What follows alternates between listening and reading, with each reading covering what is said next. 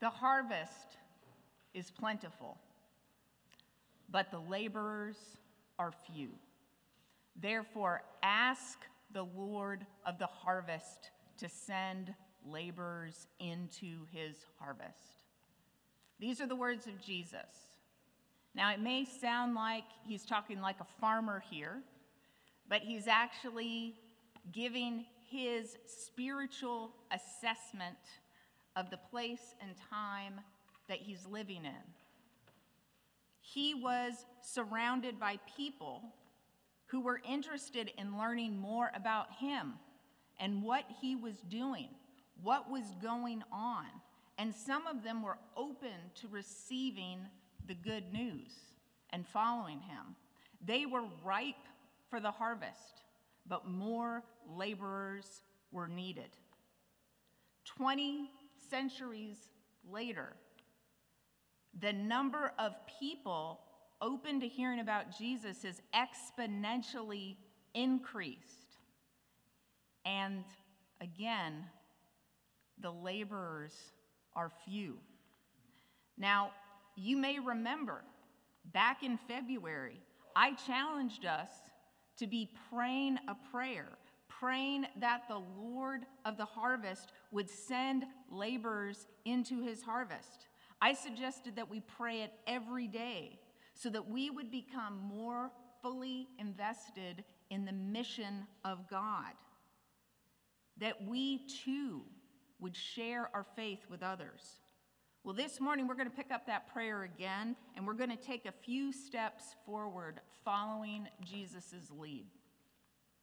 Our gospel reading begins in Matthew chapter 9, starting at verse 35, but it goes right into chapter 10, where Jesus is giving his disciples instructions.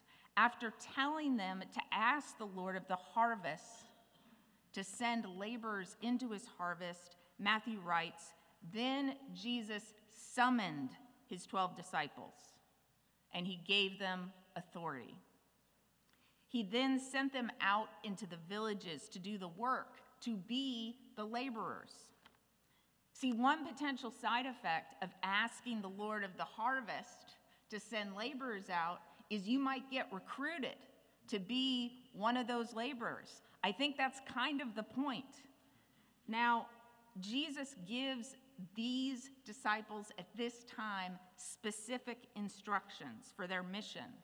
Some of them are applicable to us today, and some of them are not. He tells them, for example, to go nowhere near the Gentiles and to enter no town of the Samaritans, but to go to the lost sheep of Israel. Now, we know that these instructions are limited to this particular mission because at other times, Jesus took his disciples into the region of the Gentiles and into the towns of the Samaritans, and he did ministry there. And we also know that after his resurrection, he told his disciples to make disciples of all nations. So clearly, it's okay for us to reach out to Gentiles and even to Samaritans as well as Jews.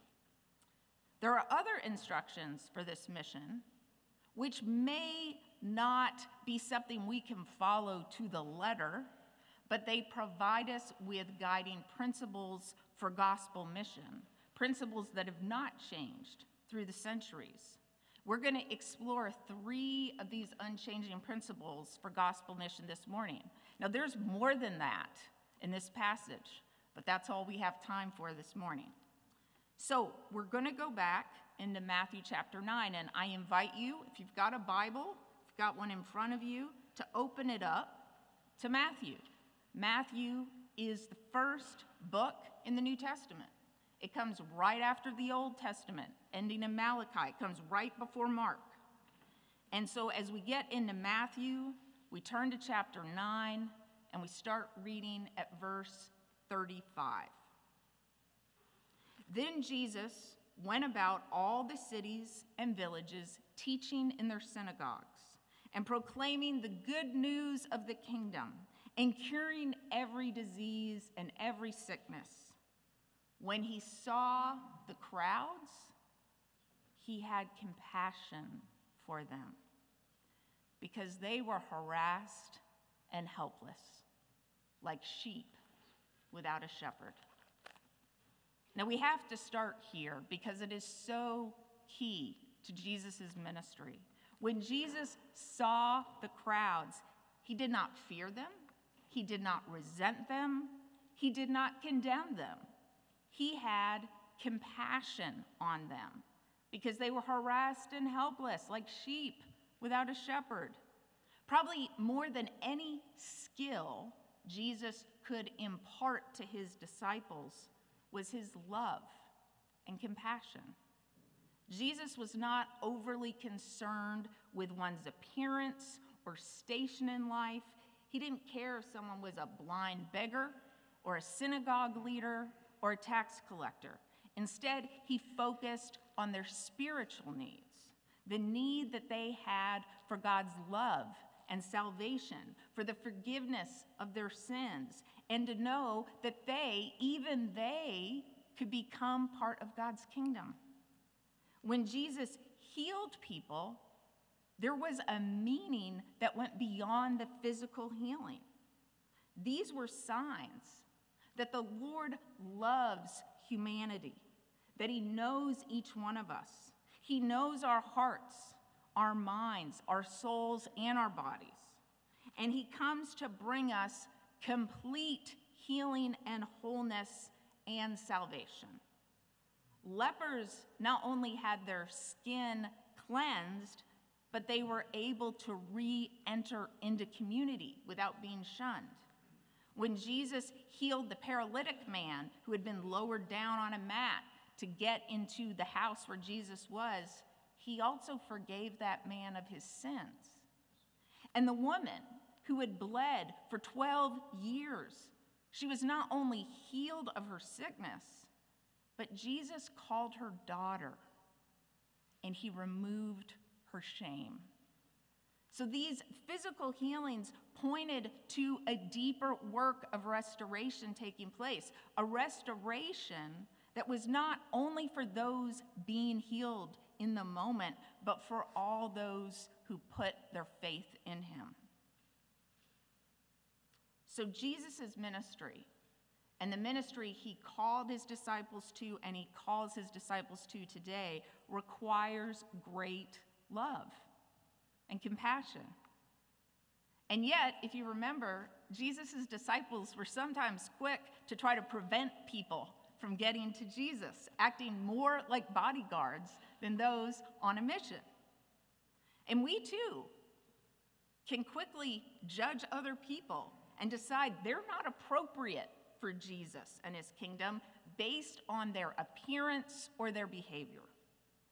We forget about those times that we've acted in ways that might ask other people to question if we could have any kind of relationship with Jesus.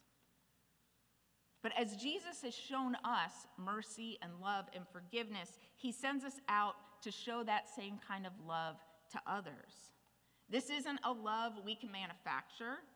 It's something that comes to life in us from our own relationship with the Lord. In other words, we are able to love God and others because God first loved us. We are able to show compassion and mercy because we've received compassion and mercy. And so the first unchanging principle of gospel mission is that a desire to share Jesus with others comes from a heart of love and compassion. Only the Lord can develop that kind of heart within us in the context of our ongoing personal relationship with him.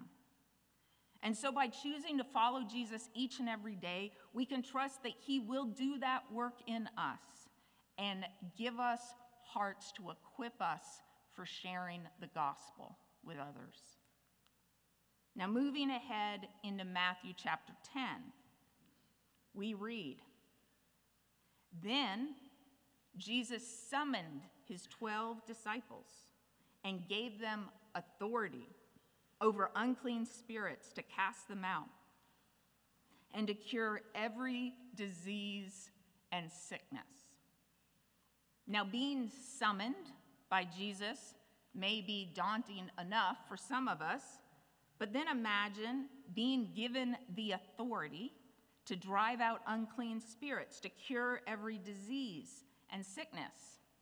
That probably sounds fantastic to some of us. I mean, beyond our comprehension. But even if you don't believe that you've specifically been commissioned to perform exorcisms or to cure people, the authority that Jesus gave his disciples isn't really that far beyond our reach. Consider the fact that we perform a kind of exorcism at every baptism. Did you know that? After asking the baptismal candidates or their sponsors if they renounce the devil, the deceits of the world, and the sinful desires of the flesh, the priest prays over those about to be baptized, that Almighty God would deliver them from the powers of darkness and evil and lead them into light and obedience of the kingdom of his Son, Jesus Christ our Lord. That's a prayer of exorcism. It's a prayer of deliverance from unclean spirits, from demons, from evil. So clearly, we believe that Jesus has given his church the authority over unclean spirits. The church is the body of Christ here on earth. So of course, we've been given that authority. Likewise, many, if not most of us, pray for healing, for ourselves, for our loved ones, for our brothers and sisters in Christ, for those who ask us to pray for them. We may or may not believe we have the authority to cure someone, but if we believe the scriptures, it's hard to deny the clear instruction to pray for the sick. At our healing prayer service for Bishop Charlie Masters a week ago, we had a reading from the 5th chapter of the Epistle of James, beginning at verse 14. Are any among you sick? They should call for the elders of the church and have them pray over them, anointing them with oil in the name of the Lord.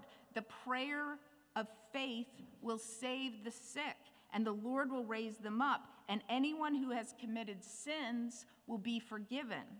Therefore, confess your sins to one another and pray for one another, so that you may be healed. The prayer of the righteous is powerful and effective. Praying with faith for the sick is just part of basic Christianity.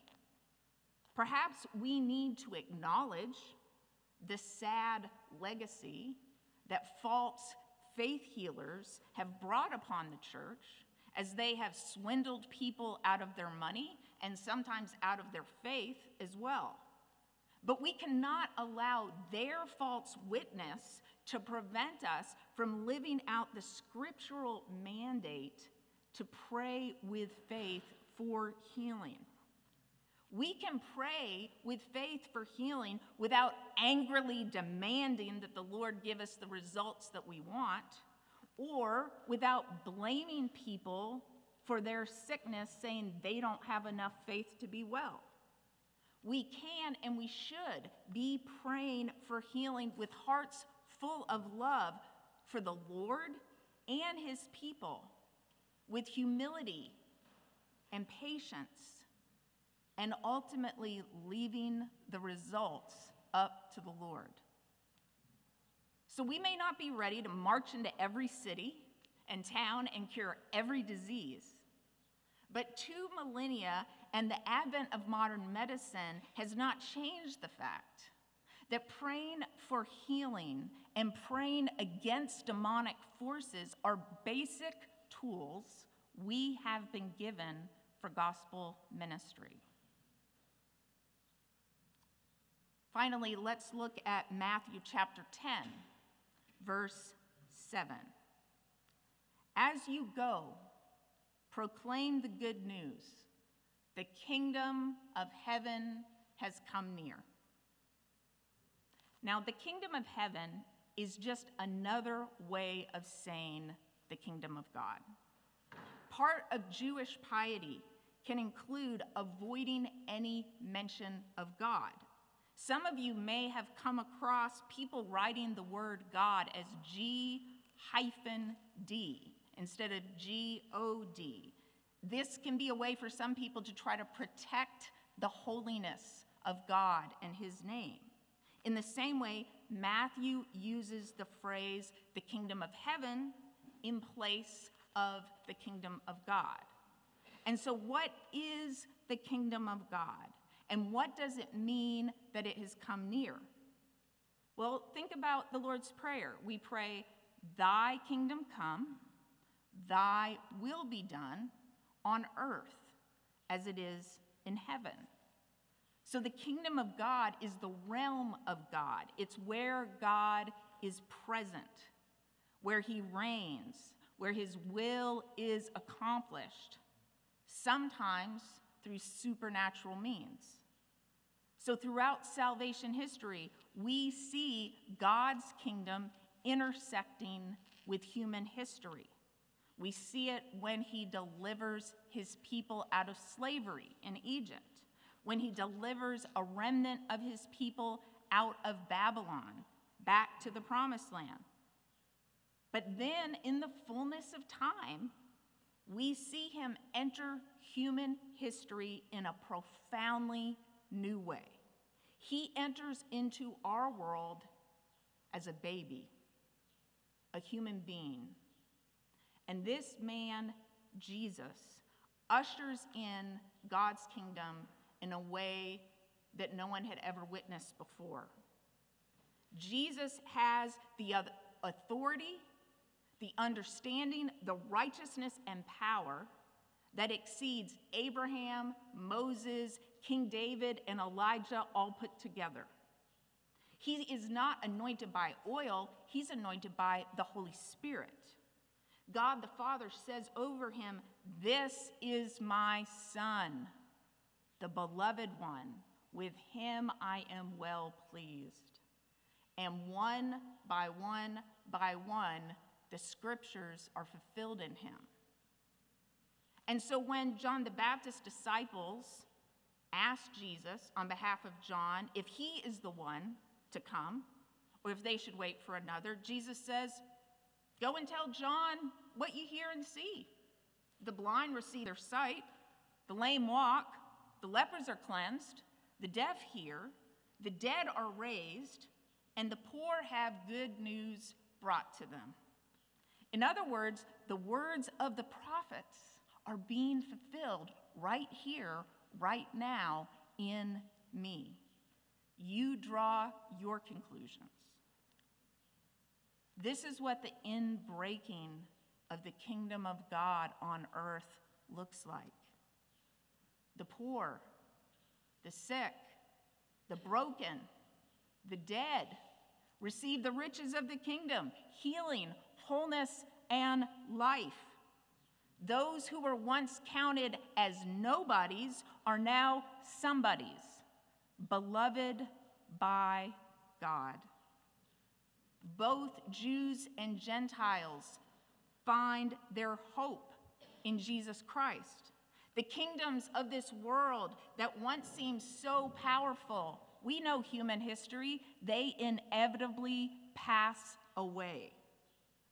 But God's kingdom will last for eternity. And we, as followers of Jesus, we are agents of his kingdom today. So when Jesus tells his disciples to proclaim the kingdom of heaven has come near, this is a message we can take into our world. As people grow disappointed and disaffected with the kingdoms and the philosophies of this world, be it governments, businesses, institutions, social movements, anything that promises them hope and change. Well, we proclaim an eternal kingdom with a king who is perfectly righteous, just, and has demonstrated his self-sacrificial nature when he gave himself for the citizens of his kingdom. And so even in the 21st century, the kingdom of God remains a central part of our gospel proclamation. And so, with hearts submitted to the Lord, asking that he will fill us with his love and compassion, and with the authority of Jesus to pray with faith for the sick and against the powers of evil and darkness, and with confidence in the hope we find in the kingdom of God with Jesus as our King, we set forth into the world as ambassadors for Christ.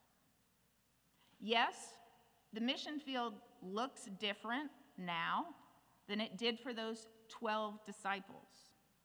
They lived in the first century, and with the particular mission we're reading about today, it was only for the Jews. We live in the 21st century, and our net is much, much wider. But certain things have not changed, and they will not change. As followers of Jesus, we continue to depend on him for him to grant us the love and compassion for others that he revealed most clearly to us when he died for the sins of the whole world on the cross. With the leading of the Holy Spirit, we ask him to give us the eyes to see others the way he sees them, and hearts to love as he loves.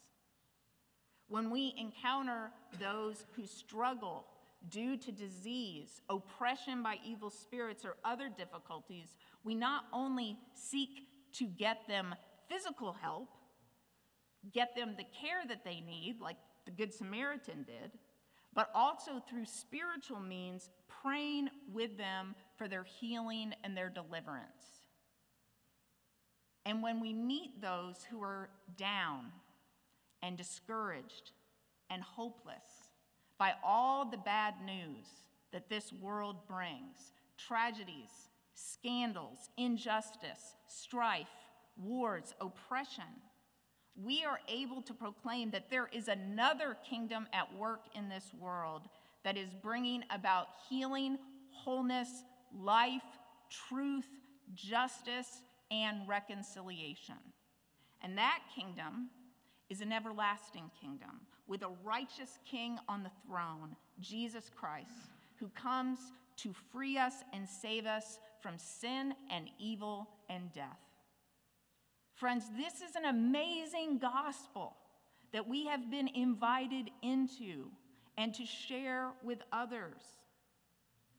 Years ago, there was a Christian band, I think they're still around today, called the Newsboys. And they released a song called "God is Not a Secret to be Hid." Indeed, he is not.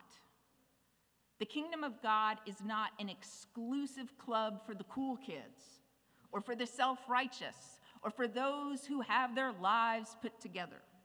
No, the doors are open wide to all who would respond to Jesus' invitation to come and follow me, and I will make you fishers of men and women. So today, I again encourage you, challenge you to pray that prayer. Ask the Lord of the harvest to send laborers into his harvest. But this time, I'm going to expand it a bit. So if you would please pray with me.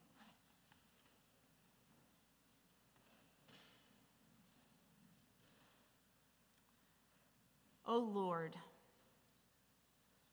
send laborers into your harvest and allow us to be among them. Show us today, Lord, the person or people you are calling us to pray for,